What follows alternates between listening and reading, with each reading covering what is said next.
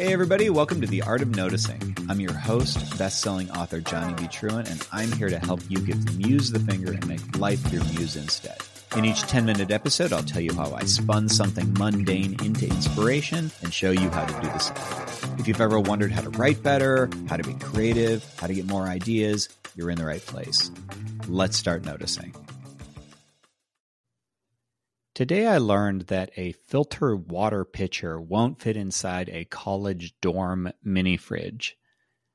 Okay, so don't stop this right now because you're probably tempted and you're like, okay, so what did I get into with this art of noticing? Because I get that inspiration's all around me, but what is this about the detail of the mini fridge? I thought it was bad when he was talking about the role of middle blockers in volleyball, but this is a new level. So I hear you, but hang in there because there actually is a lesson here. So that is the most mundane of details. There's absolutely no question. That's the most mundane of details, is to not know, is to learn about the size of a pitcher in a mini fridge. But here's the story behind it, and then I'll tell you why this actually matters to any creative artist.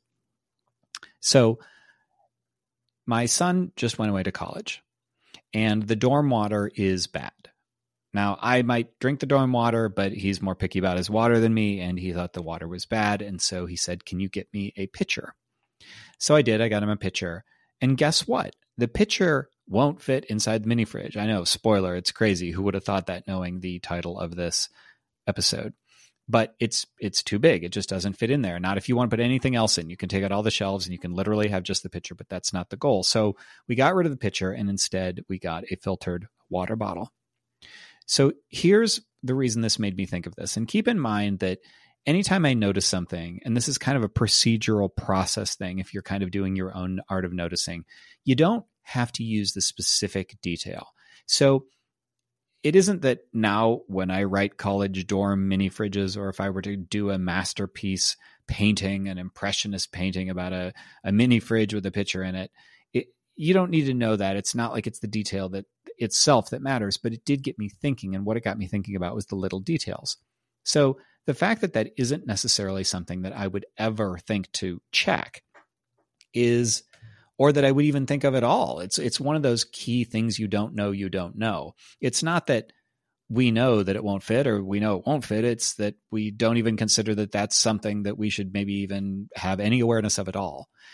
And the reason that this really kind of hit me was I have a few stories in my past with fiction, with books, where I've gotten details wrong, or I know people who have gotten details wrong. So my favorite example of this is in The Beam.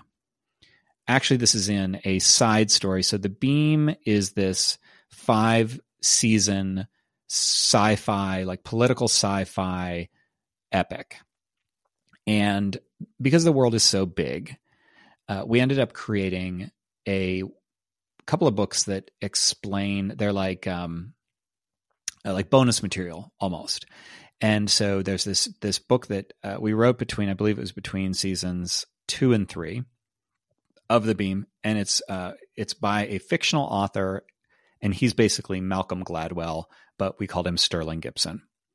And so Sterling Gibson, this fictional author, wrote a book about the world of The Beam, and it was called Plugged. And the subtitle was something like How Hyperconnectivity Changed the Way We Think, or something like that. And so if you're following along here, we have created a Malcolm Gladwell style author in our world. And the Malcolm Gladwell style author wrote a Malcolm Gladwell style book that would have fit in with The Tipping Point or David and Goliath or Outliers or anything else like that. And it's about the world that he lives in, his fictional world. So in that, he's talking about this kind of shadowy history of this Englishman named Clive Spooner, who did a bunch of really important things in the world.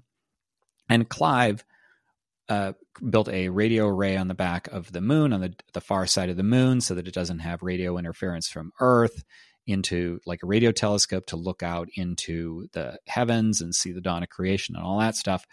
And he did a bunch of other things, and there's some kind of shady connections. And so my Malcolm Gladwell style author named Sterling Gibson was investigating this. And one of the facts that he pulls out is something about how Clive had an excuse, or actually was, or something, where he was at the World Cup. And that proved something. I don't remember what it is, but it doesn't matter. So we published this book, and then not long after, a fan emails us and says, that wasn't a year that the World Cup was held. Now, I will freely admit to this being something I didn't know. I'm not a soccer or football fan, so I didn't know that. I thought the World Cup was every year. I thought it was like the World Series or the NBA championships. I figured it was something that happened every year. I didn't realize it was closer to the Olympics, where it just is occasionally there. And this reader said an Englishman would never get that detail wrong. And so what that did was that cast this whole left brain aura on what was supposed to be kind of an immersive experience for this reader and for anybody else who noticed that. Now, I'll just briefly, we did solve that in a future book by calling that fictional author's credibility into question because he got that detail wrong. Dumb Sterling Gibson didn't know this, so how can we trust anything that Sterling Gibson says? We blamed our mistake on our fictional author. But the point is that was a detail that I didn't know. There was another time when writers that I know put a safety on a Glock, and the Glock didn't have a safety. And so gun aficionados were like, well, this doesn't make any sense. So every time that happens, you're pulling somebody out of a story. And so this idea of this water pitcher thing is really exemplifies a whole species, a whole arena of small details that you can get wrong. So here is why this is a big deal. Because if you get the small details wrong, then the reader is not going to trust you to get the big details right.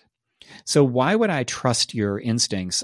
Why would I trust your musings on what might happen in a future sci-fi world if you can't even get the mini fridge right? There was another time when I had sort of a wine aficionado character, and they put a bottle of red Zinfandel in the fridge or pulled it out of the fridge. Now, I wasn't into wine at the time. I'm a little more now. I know that Zinfandel is served at room temperature typically, or slightly chilled, but not refrigerator chilled.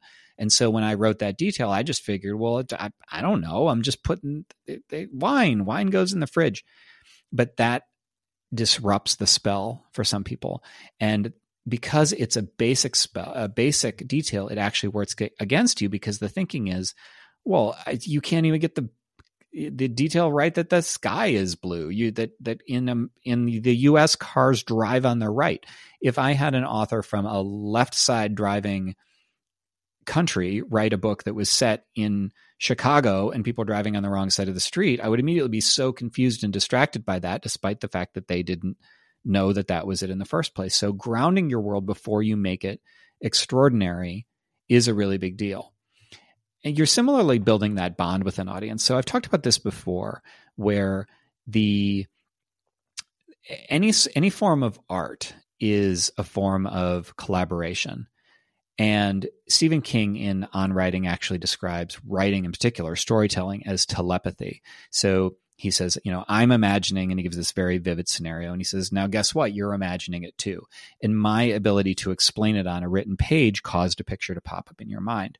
So that is a form of collaboration, which means that you both need to be on the same page. And if your details jar with somebody else's details, then suddenly they're in a world where they know for sure that a wine lover would put a Zinfandel on the counter or maybe in an ice bucket for a short period of time. And then you're in a world, like I'm reading from an author who is in literally a different world. Subconsciously, that's kind of the way it looks. If we're in different worlds, then that bond weakens.